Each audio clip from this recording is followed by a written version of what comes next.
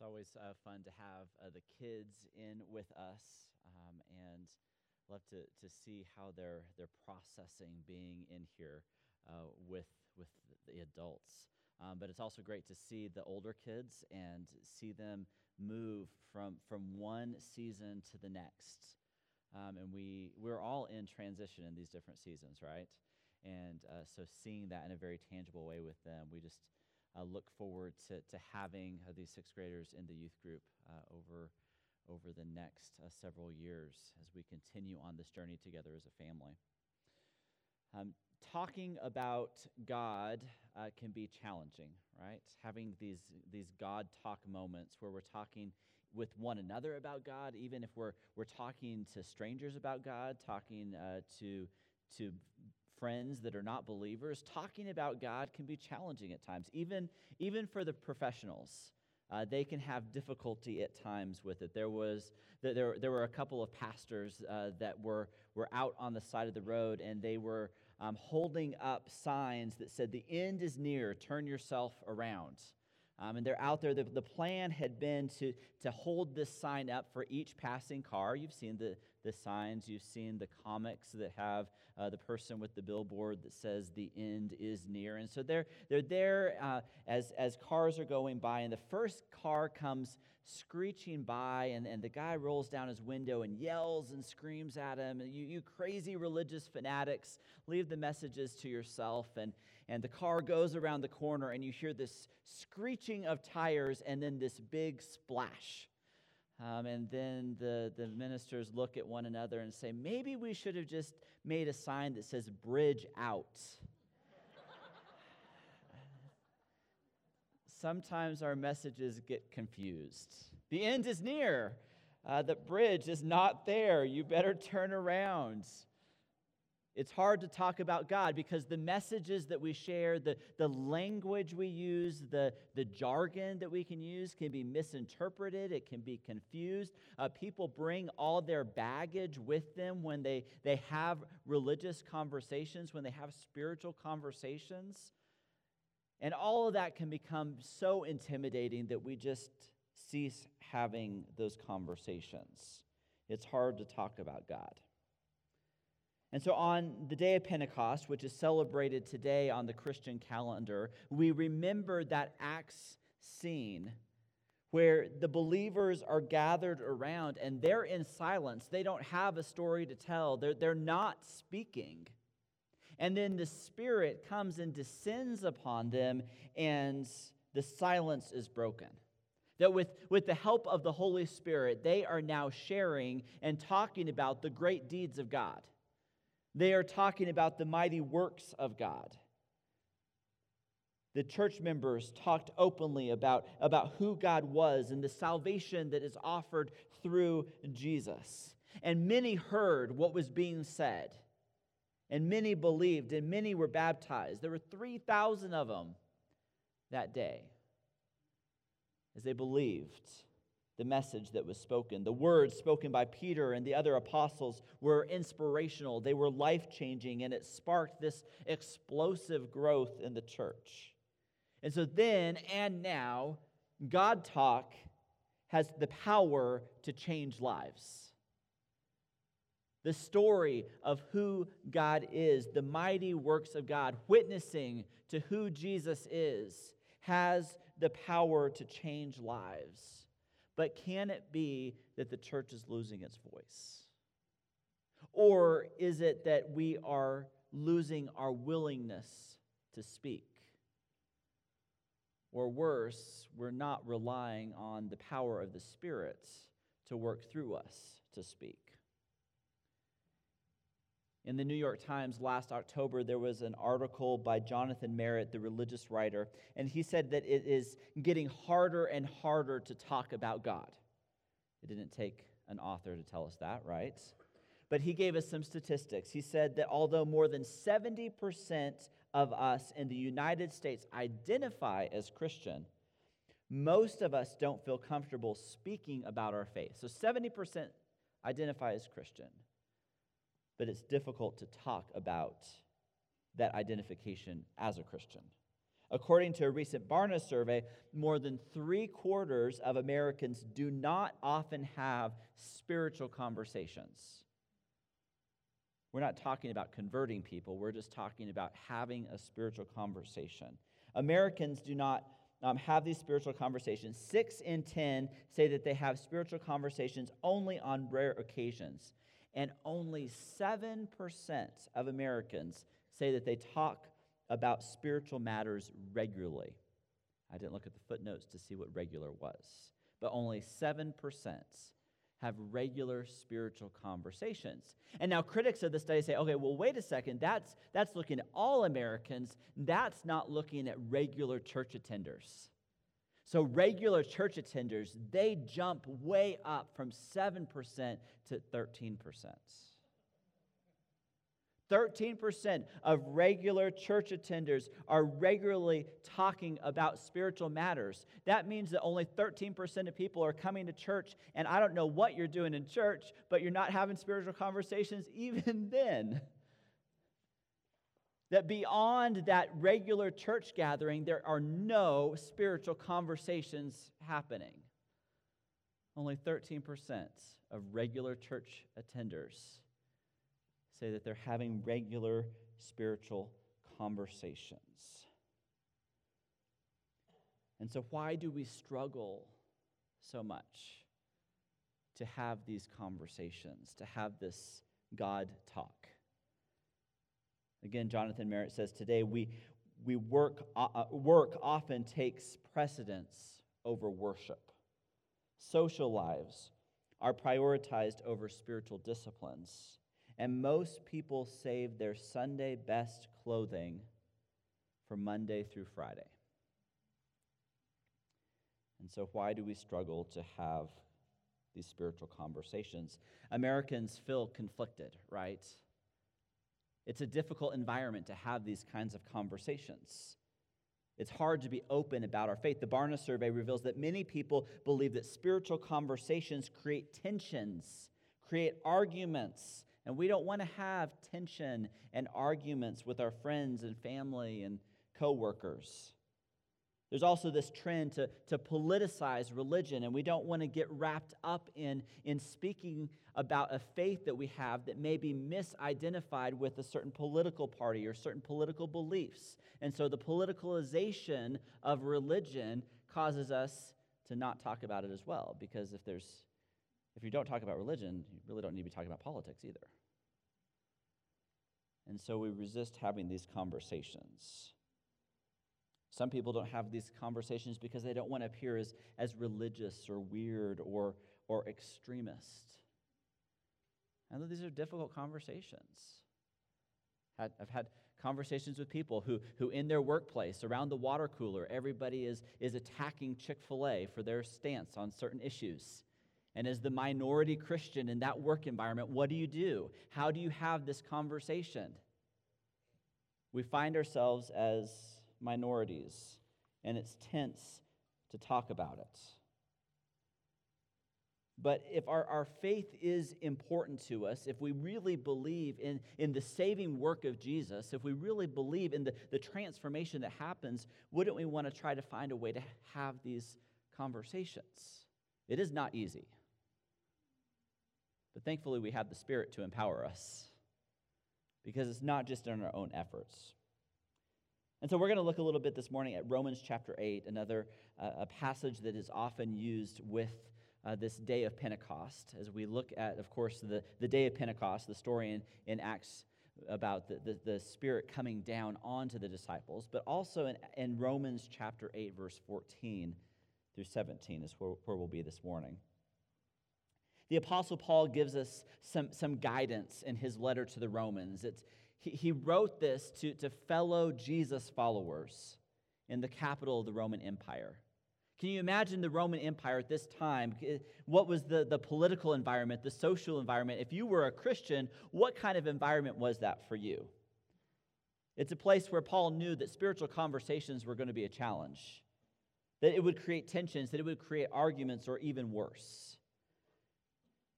And so he was very much aware as he's writing to the Christians in Rome that they would come across as weird, that they would come across as extremists. And so the language he uses is always so careful, always so intentional, carefully chosen words.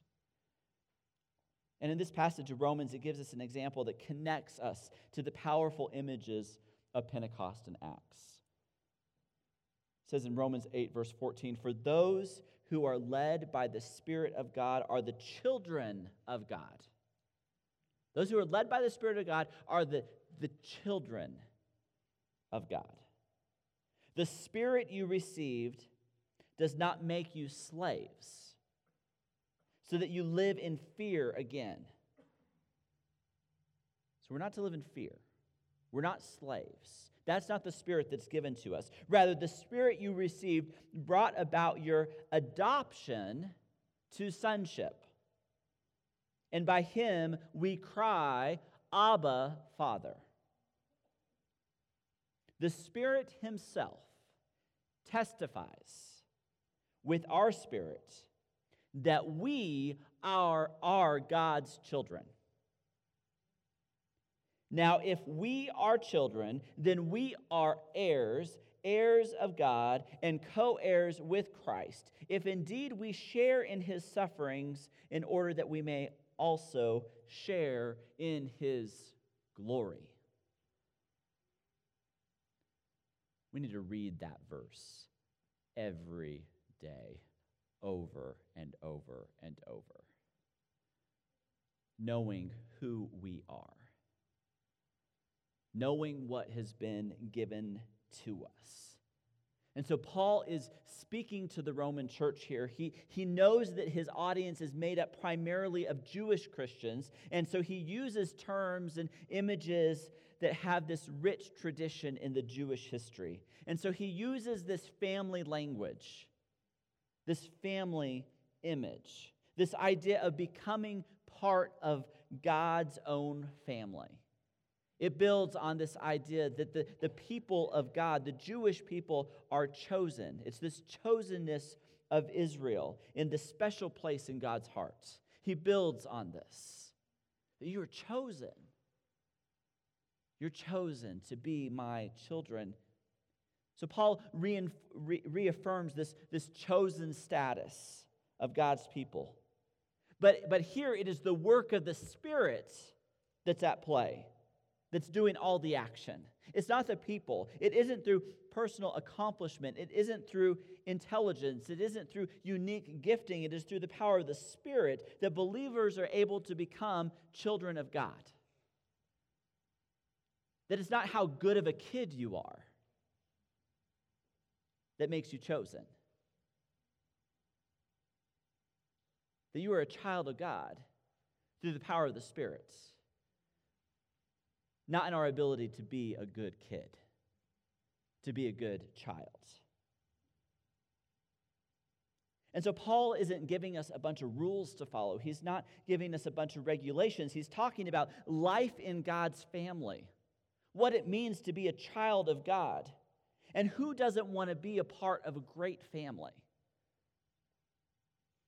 Especially in our world today of dysfunctional families, where family members are rejecting one another. We could go around the room and share probably 200 stories from 100 people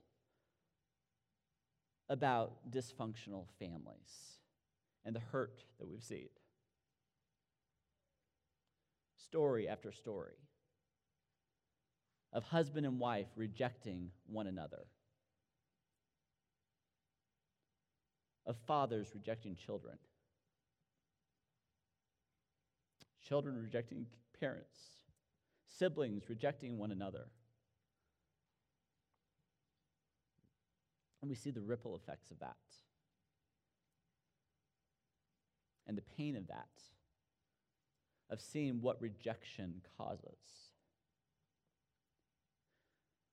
But in God's family, we are chosen.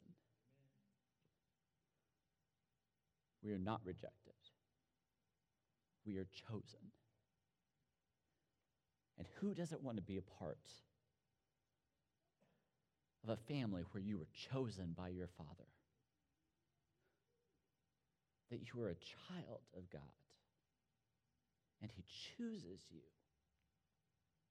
As much as the world rejects us, as much as the hurt of people who mess up around us, as much as that happens around us, who doesn't want to be a part of the family of God?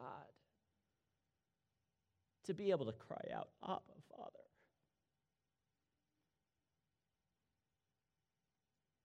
And we see the hurt and the rejection in our lives, and it's hard to say, how do we call God Father when we see so many bad father examples around us?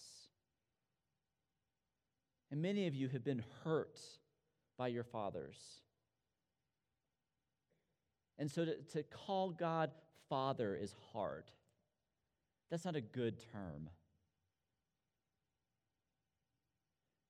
But God is an adoptive Father who chooses you, selects you, picks you, and says, you are my heir. You are chosen by me.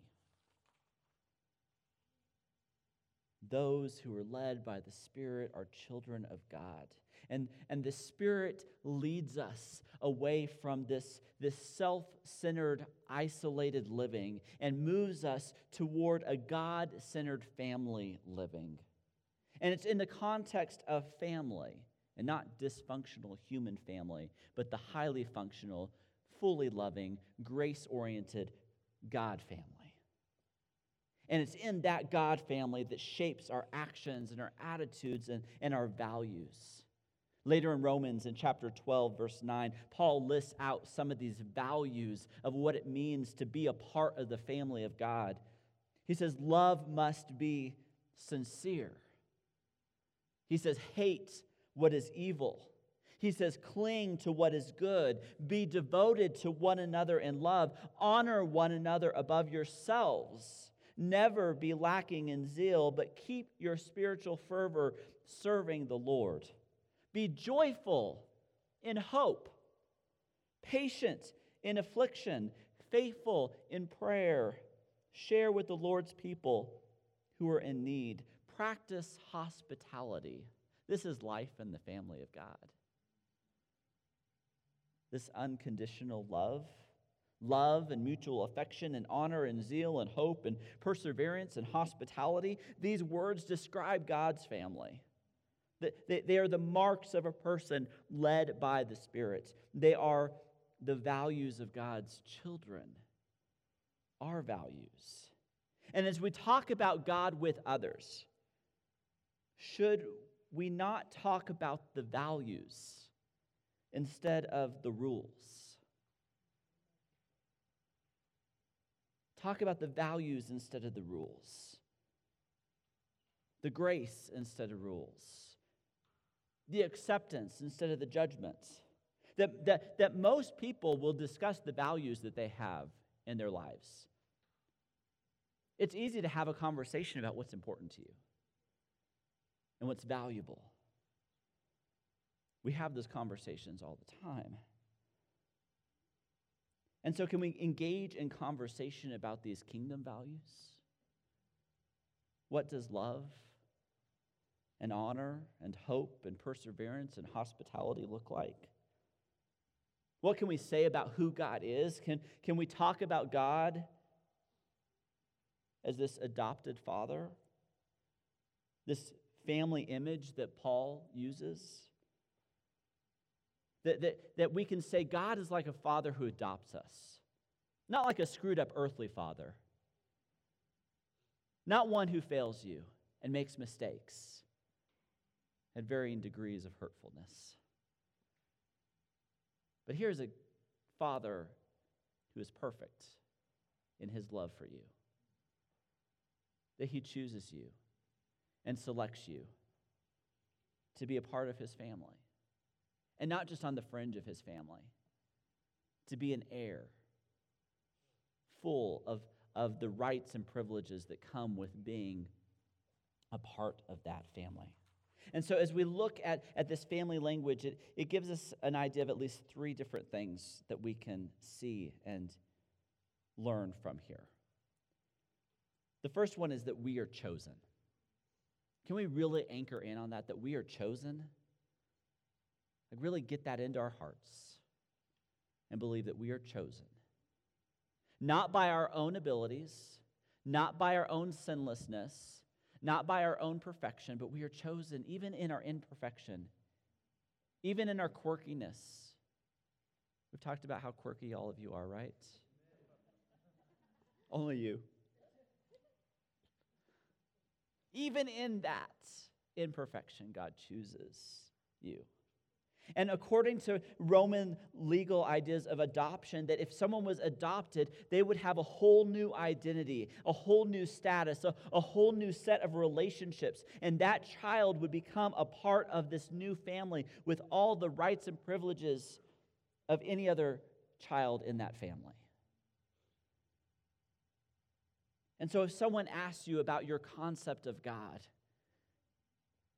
can this concept be that God is like a parent, a mom, a dad who has adopted us, chosen us, cared for us? No religious jargon, no theological treatise, no set of rules, no set of judgments, but God is an intimate parent who loves his children and chooses us. A second thing that we can look at is that we talk to God. Because of this new relationship that we have with God, we have this interaction with God. It's because of this close kinship that we can approach God with any concern that we have at any time. Just as a child can go to a loving parent, we can go to God in the same manner. We can come to God and cry out, Abba, Father. That as his children, we can speak to him. We can plead to him. And so the Spirit of God makes it possible for us to experience this new identity, to experience this new status, this new set of relationships as members of God's family. And so in a world full of dysfunctional families where it's hard to talk to one another, it's hard to have these conversations, it's difficult to have the kinds of conversations that we really long to have with one another. God is there listening. And through the Spirit, we can have those conversations. But then third, also, we become heirs. Heirs. Heirs of God's kingdom. And not only that, we are joint heirs with Christ. That what Jesus gets, we get. Jesus' relationship with God is our relationship with God. What Jesus inherits from his Father, we inherit from our Father. We're heirs, joint heirs with Jesus, the firstborn of this great large family. And so we have all the privileges, all the rights, access to the same things that Jesus has. And so it is the Spirit-led life. But he also says that not only do we bear the good things, but we also bear in his sufferings. That there's also this cross to bear with Jesus. That Jesus came here to this earth, lived life as a human, and did not live a life that was comfortable. Did not live a life that was free of pain. Did not live a life that was free of sacrifice. That the life that Jesus lived required him to bear a cross. And so being a part of this family comes at a cost. Being a part of God's family, being chosen to be a part of this family means, yes, we are accepted just as we are. Yes, we are loved by the Father. Yes, he gives us everything that he gives Jesus, but he also gives Jesus a mission, a purpose, a calling. and we receive that as well. And so can we have these spiritual conversations with this framework? Thinking about family, thinking about who we are with God, thinking about what we're called into, the values, not the rules, not the judgments, but the grace and the acceptance. Conversations about spiritual things are challenging. But can we use these languages of chosenness? This ability to communicate with God, this being heirs of God. Can we use this in our conversations with others? Can we use this in our conversations with each other? Because frankly, we don't have enough spiritual conversations even among ourselves. Can we talk about and remind one another that we are chosen, that God hears us, that we are heirs, that comes with incredible authority and incredible power? And so on this day of Pentecost, the church needs to begin to talk again. Will we speak? Will we have a voice? Will we speak of the great and wonderful things of God? Not religious jargon, not words of condemnation, not words of judgment, but clear words of what it means to be children of God, to be adopted by God, to be led by the Spirit in those conversations. That it's not our power, it's not our ability, it's not our giftedness, but it's the Spirit of God working through us to declare the mighty works of God. And so when we speak of things like love, and speak of things like honor and hope and hospitality, and even better yet, when we back up those words with the actions of our lives, will our lives be marked differently?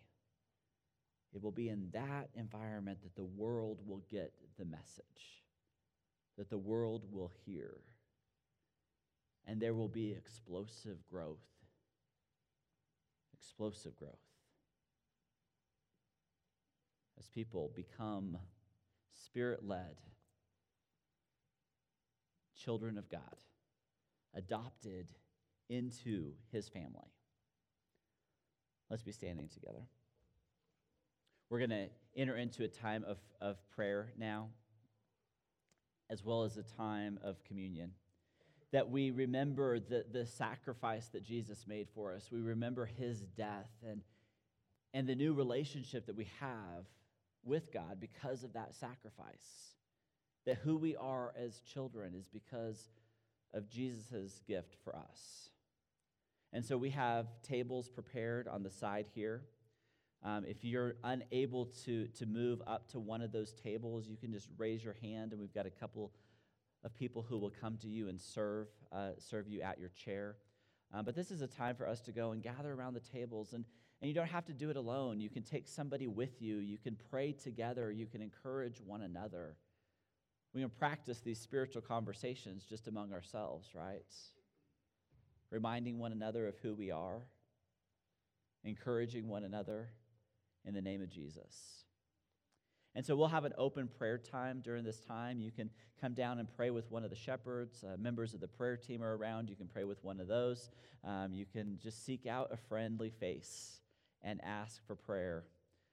You can get together as a life group, as a family, as a couple. Let's spend this time in prayer and encouragement, speaking words of truth to one another. Let's pray.